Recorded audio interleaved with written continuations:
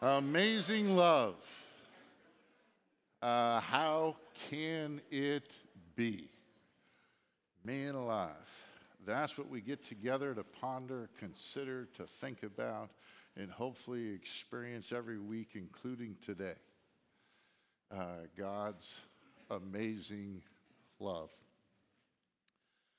Now, one of my least favorite experiences occurred in high school. And I think I was in 11th grade, and it was gym class. Now, I mean, no offense to those who love wrestling, but we were required in class to wrestle. It's just not a sport I've ever been drawn to.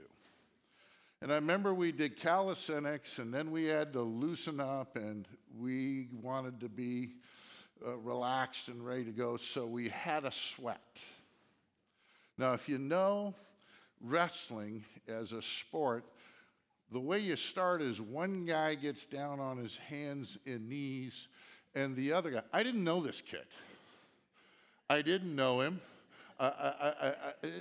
We're both sweating, and I had to get on the ground, and then he went on his hands and knees, and I still remember I had to put my arm around him, and I still remember the gym teacher going, no, you got to put your arm a little around him further.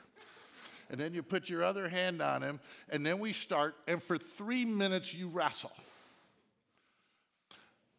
I didn't want to be that close to this young man. There's two of us sweating, and I come away with several impressions. One is, this is hard work. We went for 3 minutes, and I was exhausted. He's about my size. I was not a heavyweight back then, and we were wrestling, and it was an unpleasant experience, which I didn't enjoy at all. And as far as I can tell you, there was no long-term benefit, except for 50 years later, I got an intro to a sermon. Now, here's my concern, is many folks feel the same way that I do about wrestling in high school, about opening the biblical text and looking for the truth there. It's hard work. It's awkward. It's at times unpleasant. And at the end of the day, we try it, we've done it, and there's just not that many benefits that keep us wanting to do it. We're going to do some real wrestling today.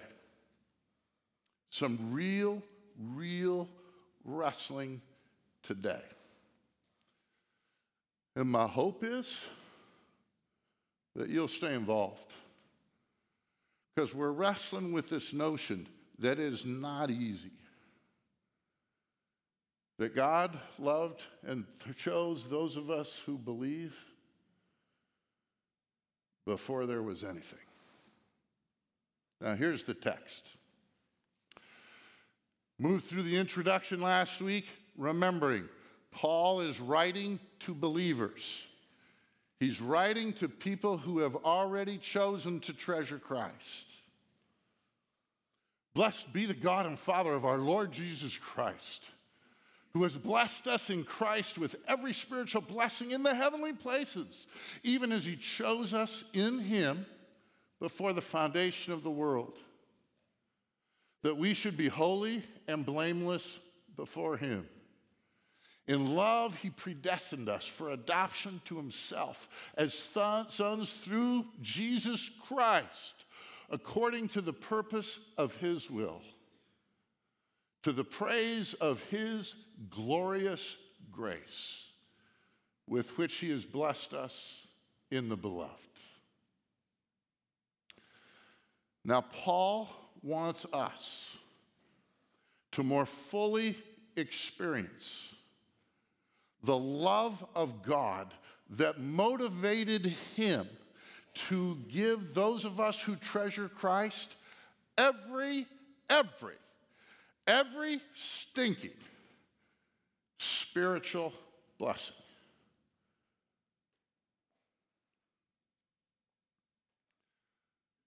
But it requires effort. It requires work. It requires wrestling with ideas that are just not always easy to grasp. But here's my promise from the text and from my experience. For those willing to wrestle with more fully understanding the manifold love of God, there's inconceivable delight, assurance, and joy. Father, we're trying to tackle something today that you inspired Paul to tell those believers around Ephesus and us. I pray, as always, that you would keep me true to the intent of the ideas that you're trying to communicate. Father, this is hard. This is not easy.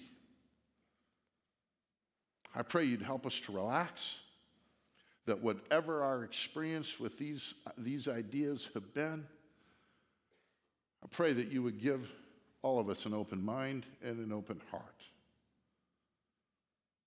Direct us. Help us to hear what you want us to hear.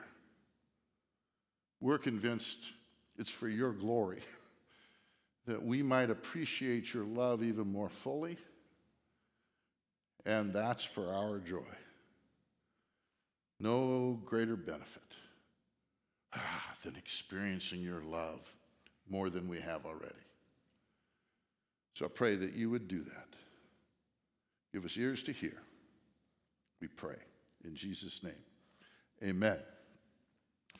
So we're going to jump right out of the gate. God in this book, in the Bible, particularly in the passage we're looking at today, he's trying to give us a big hug. But to receive that hug, we got to wrestle a little bit. But he's just trying to put his arms around us and help us experience his love more fully. That's his hope. And it begins with this idea that's just difficult to accept, to process.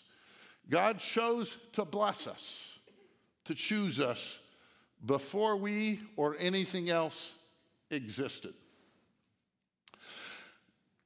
We're starting verse 3 through verse 14. We're going to make 3 sermons out of it. It's one sentence in Greek. One.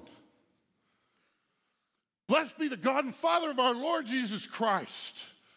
What's happening as Paul now starts this letter is he's thinking about the truths of who Jesus is, who God is, that have been revealed especially to him, and he is just overcome with emotion, and he can't stop writing. Because he's going, this is so good. This God, oh man, is he to be honored? Is he to be celebrated? Is he to be blessed? One of the implications being, if we want to have that same experience of just adoring God, it would be helpful to understand what Paul understands. But it's not that easy. Blessed be the God and Father of our Lord Jesus Christ. Now this is key. Who has blessed us in Christ.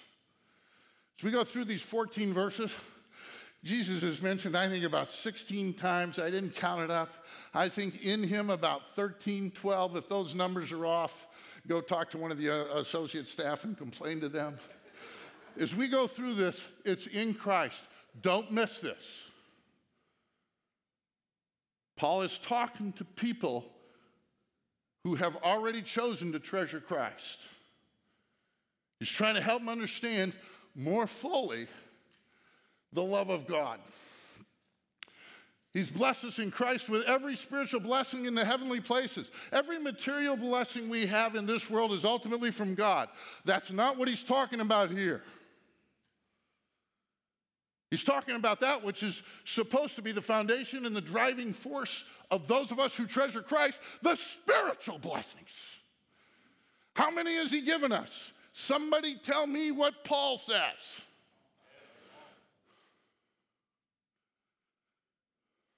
Has, past tense, for those of us who love Christ. He's already given them to us. He's writing this to help us experience them a little more fully. Even as he chose us in him, here's the tough part, before the foundation of the world, that we should be holy and blameless before him. In love, in case you didn't get it with the chose, I'll use a different verb that communicates the same idea. He predestined us for adoption to himself as sons through Jesus Christ. Now, those of you online, I'm going to come right back to the picture. Some of you online are going, yeah, don't hurry. It's okay. Just listening to your voice. And I know some of you are going to think about just going to audio. But we're going to go back to a fence that I used years ago. And for me, that's what this represents up here. This side of the fence is all we learn about God and all we can understand about God as finite human beings. So we work through, read the scriptures, and we get this beautiful picture of God and his love. And then we get to the fence. And the fence is a byproduct of this. We're finite, he's not. So we can understand a ton about Jesus, about God. There is all we need to know to have a thriving, vibrant relationship with God. But then there's this side, quite frankly, that's incomprehensible. I think it starts in the Bible with these words. In the beginning, God created the heavens and the earth. Here's what he's saying. Out of nothing, God created everything that is. Are you kidding me? How does that work? How do you create stuff out of nothing? God's transcendent and yet simultaneously immanent. He's outside of time, outside of space, and yet simultaneously doesn't even work. He's inside. How do you say you're outside of time and inside of time simultaneously? You can't use that word. How's that? How can you do? I don't know. The Trinity. One God, three persons. How's that work? The incarnation. He's completely God and completely man. How does that work? Now, here's what I'm going to suggest to you today.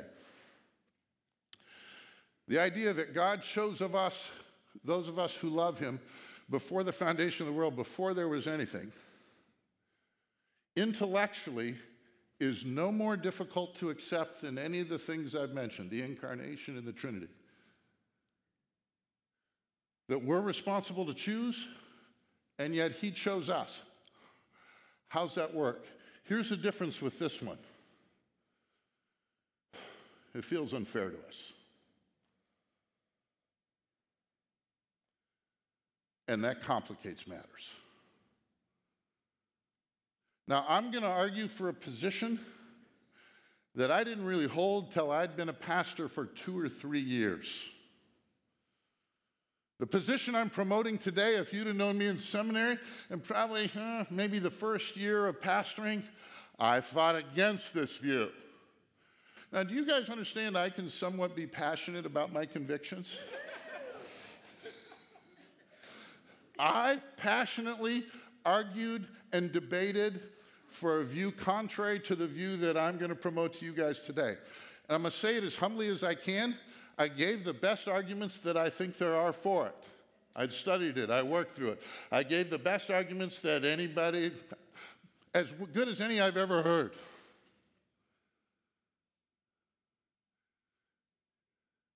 But what led me to embracing this truth? 3 key things. First is just the preponderance of biblical evidence. In my journey of coming to faith, I became convinced that God wrote the Bible. Now, please hear me say, I was a Christian and I was a passionate evangelist before I accepted what we're talking about today. I was already a believer. You don't have to hold this doctrine to be a believer. But if you haven't figured it out yet, I think you are going to experience less of the fullness of God's love. Now, don't miss this. The Bible is mostly about human responsibility. Our hearing this, our accepting it, our treasuring Christ, being responsible for that, our taking this good news to others. The vast majority of biblical texts are promoting that idea. Did everybody hear that? But if you look at the Bible, there are too many texts. They're not the primary texts that promote this idea that God was involved in our salvation, choosing us before there was a cosmos. Second thing, the recognition of my arrogance. Okay, so it's a biblical idea. I still don't accept it. And I go, well, why aren't I accepting it? Because it feels unfair to me. And that's where I go to the fence and I finally realized, because it feels unfair to me, I'm saying it cannot be true. And yet there's lots of truths about God that are, to me, really beyond my understanding. I'm here to confess to you, I still didn't accept it. Enough scriptures that promote it. My arrogance is keeping me from accepting it. This is a confession. I still didn't accept it. And it led me to this, though. I had to ask, why would God reveal this? It's not essential for salvation. People have fought over this. People who have debated this, they've had fights where some people ended up being killed over this issue. Why would God reveal it? And it wasn't until I went there that I said, okay, God, I'm in. It's to help those who have chosen Christ get a view on the other side of the fence that we wouldn't have without Paul.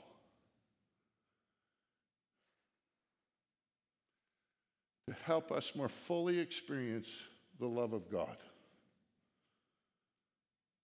So my conviction is, before in the beginning God created in the heavens and the earth, in God's mind, He loved and chose me.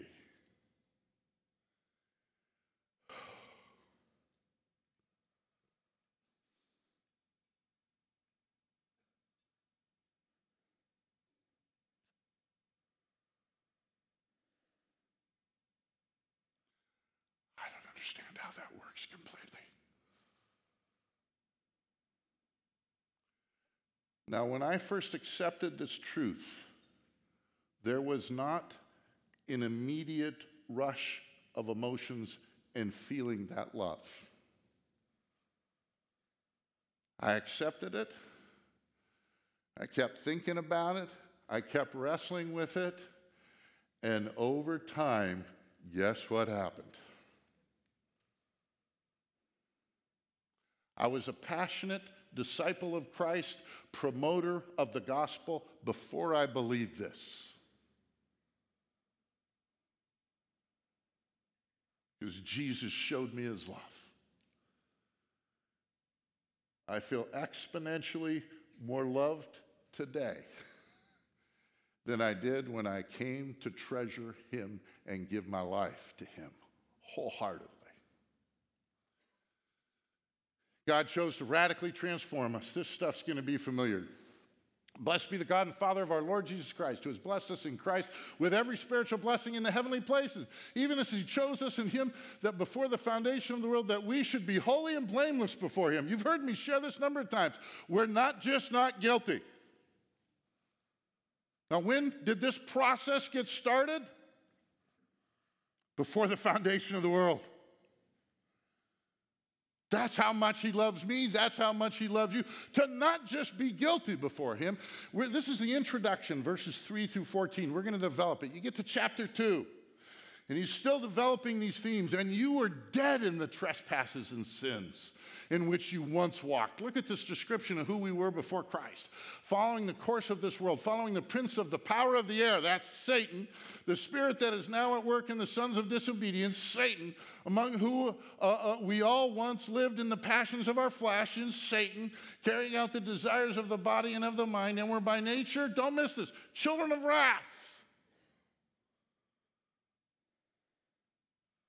When did God start this process? Oh, man. Before there was a cosmos, before there was time, God chose to have an astounding relationship with us. Blessed be the God and Father of our Lord Jesus Christ, who has blessed us in Christ in every spiritual blessing in the heavenly places. Can you feel Paul as you read this over and over again?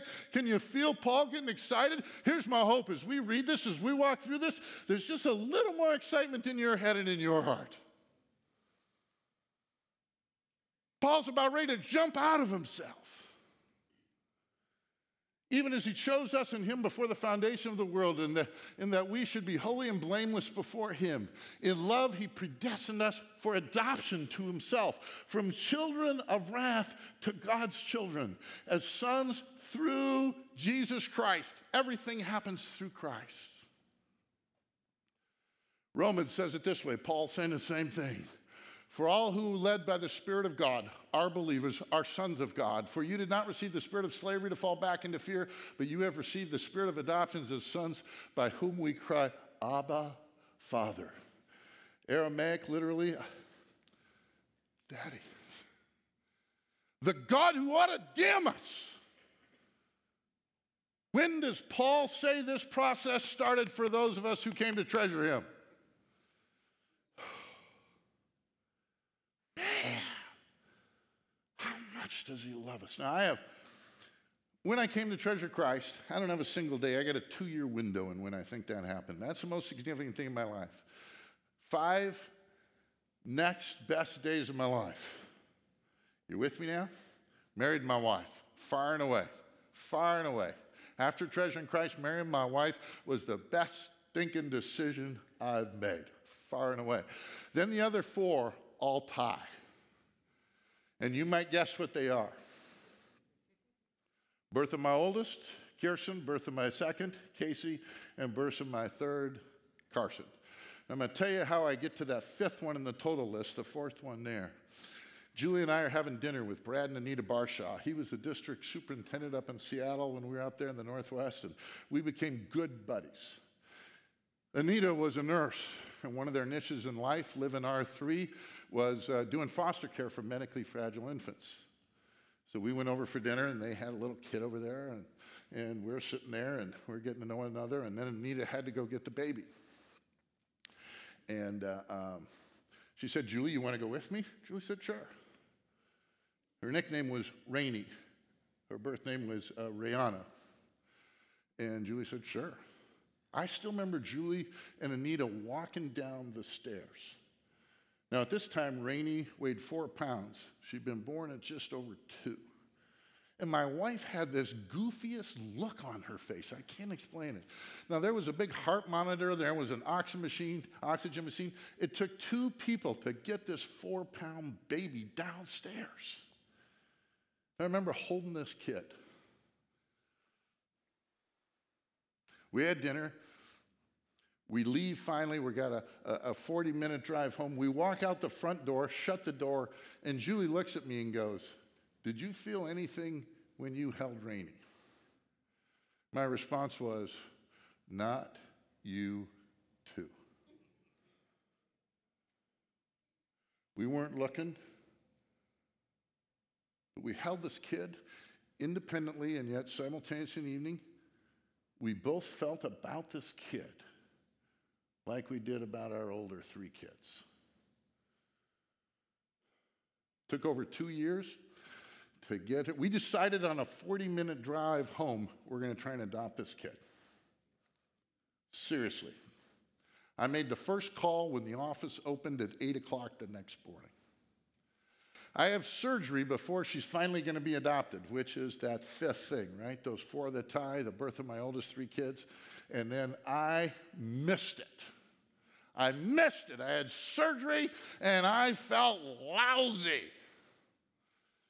Julie's mom on the left, Casey, Kirsten, Carson, my wife, Caden, Rayana, Chapman, being held, and then the judge. And I missed this. I got 3 adopted grandkids. I'm holding Dari. Julie's got Hudson. And Caden's got Mari. I wasn't going to miss this. I missed it with my kid. I wasn't going to miss this. Now, you don't have to have adopted a kid to understand this, but I'm going to tell you, when God talks about adopting us, you know why we adopted that kid? We just loved her.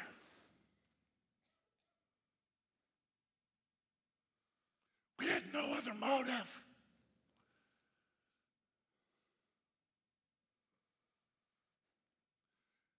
My kids, my grandkids,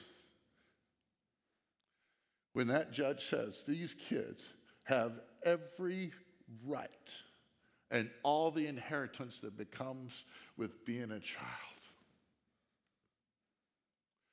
One of the most moving events in my life. You don't have to adopt somebody to understand this, but I'm going to tell you, I think it helps me.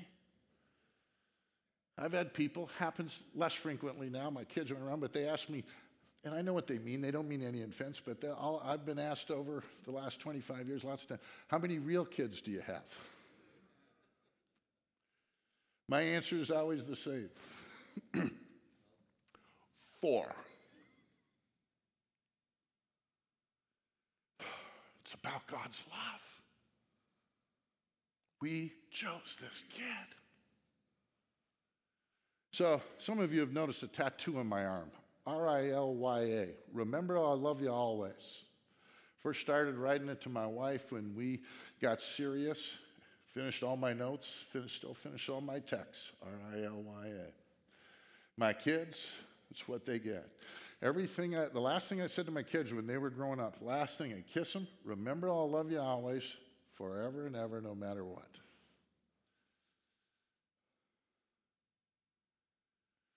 Just had a birthday. My kids put together one of those picture books and all that stuff. They had all 9 of my grandchildren answer 7 questions. Now, the oldest 8, the youngest is 2. She didn't answer any. I got some nice scribbles that I will treasure. The other 8, one of the questions is, what does Grandpa say to you? Every one of them wrote this. I love you.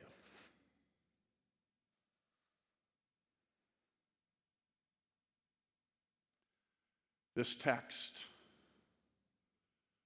is God saying to us, those of us who've chosen to treasure Christ, remember, I love you always.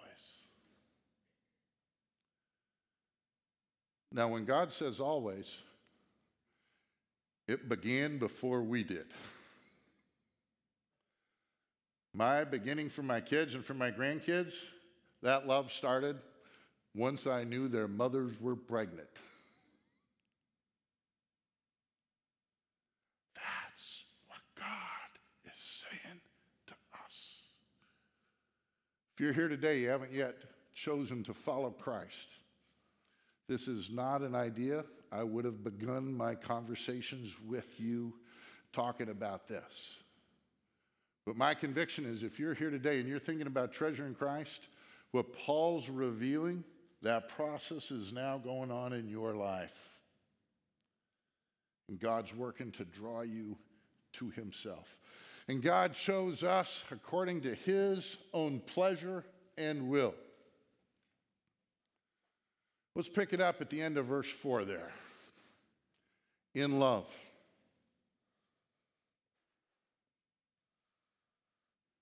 In love.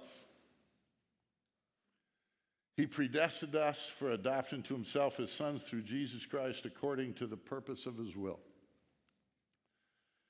Now, in terms of God choosing us, all kinds of places that folks go with this text. Some folks do what I did early in my Christian life. Discard it. Some, because it feels unfair, like to go to, in my estimation, well, not what the Scripture says. God chose us because he knew what we would choose.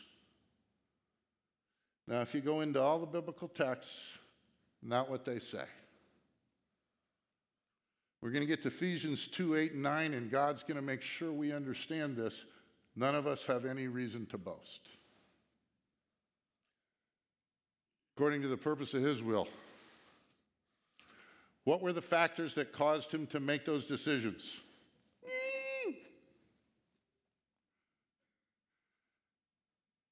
His decision.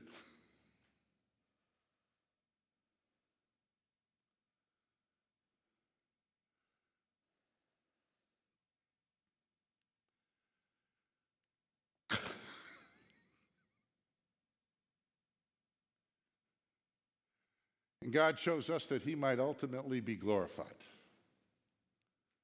It's for our benefit, absolutely and unmistakably, but ultimately that he might be glorified. End of verse 4 again, right in the beginning of verse 5. But in love he predestined us for adoption to himself as sons through Jesus Christ, according to the purpose of his will, to the praise of his glorious grace. Blessed be the God and Father of our Lord Jesus Christ. Why? Because this is due to him and his love for us. To the praise of his glorious grace, with which he has blessed us in the beloved. Now, when you guys hear me pray, almost every prayer that I offer ends this way. For your glory and our joy. Because he's put them together. They are inseparable. He saves us because he loves us. He wants us to be happy in him because he loves us. Do we get benefit? Every stinking spiritual blessing there is already ours if we treasure Christ. Everything. Who gets the glory for that?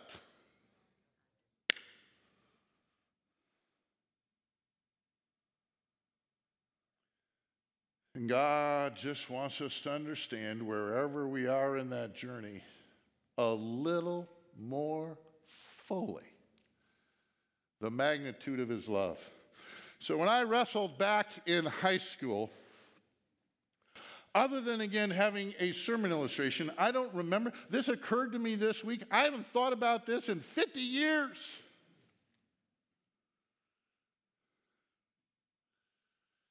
I got no benefit out of wrestling that guy. I never, ever wrestled somebody again. It was not an experience I found pleasurable. Now, wrestling with this idea and this truth about God, it's not easy, often awkward, often takes a lot of effort, hard work, and there's this mental consternation, and it may feel sometimes like our head's exploding. I'm going to repeat it. I was a passionate follower of Christ, a real Christian, before I ever accepted and embraced this truth. Y'all hear me? But I made just a partial list of some of the benefits that I've experienced since I embraced the truth of how much God loves me, increasing humility. I don't care who you are. I've had lots of discussions with people who insist, though they won't accept this, they don't consider themselves any smarter than the people that reject it. I'll just tell you, that doesn't make sense to me. If we figured it out with God being less involved, then we are smarter. You know, the Chapman motto I grew up with is, not often right, but never in doubt. You know, I'm a guy that develops my convictions. I have strong convictions about this. I can speak pretty boldly, but there's no arrogance in my salvation. Have I worked to understand this? Yes. Did I choose Christ 40 roughly years ago? Yes. Do I choose Jesus every stinking day, and is it a real choice? Yes. Is it one I'm making on my own?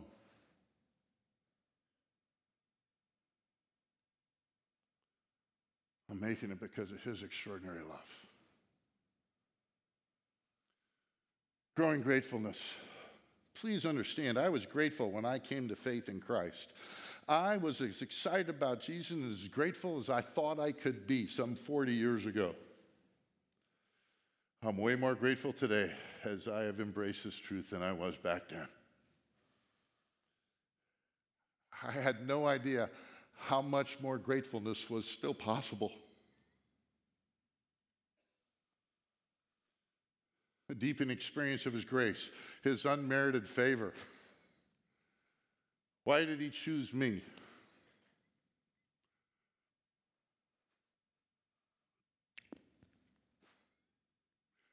If I'm him, I'm not sure I'd pick me.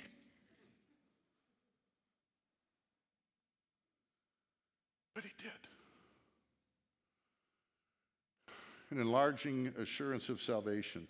Through my life, as I've wondered from time to time, do I really have genuine faith? I go back and say, I couldn't say Jesus is Lord except the Holy Spirit be working in my life. And if he's working in my life now, it's because he started it before the foundation of the world.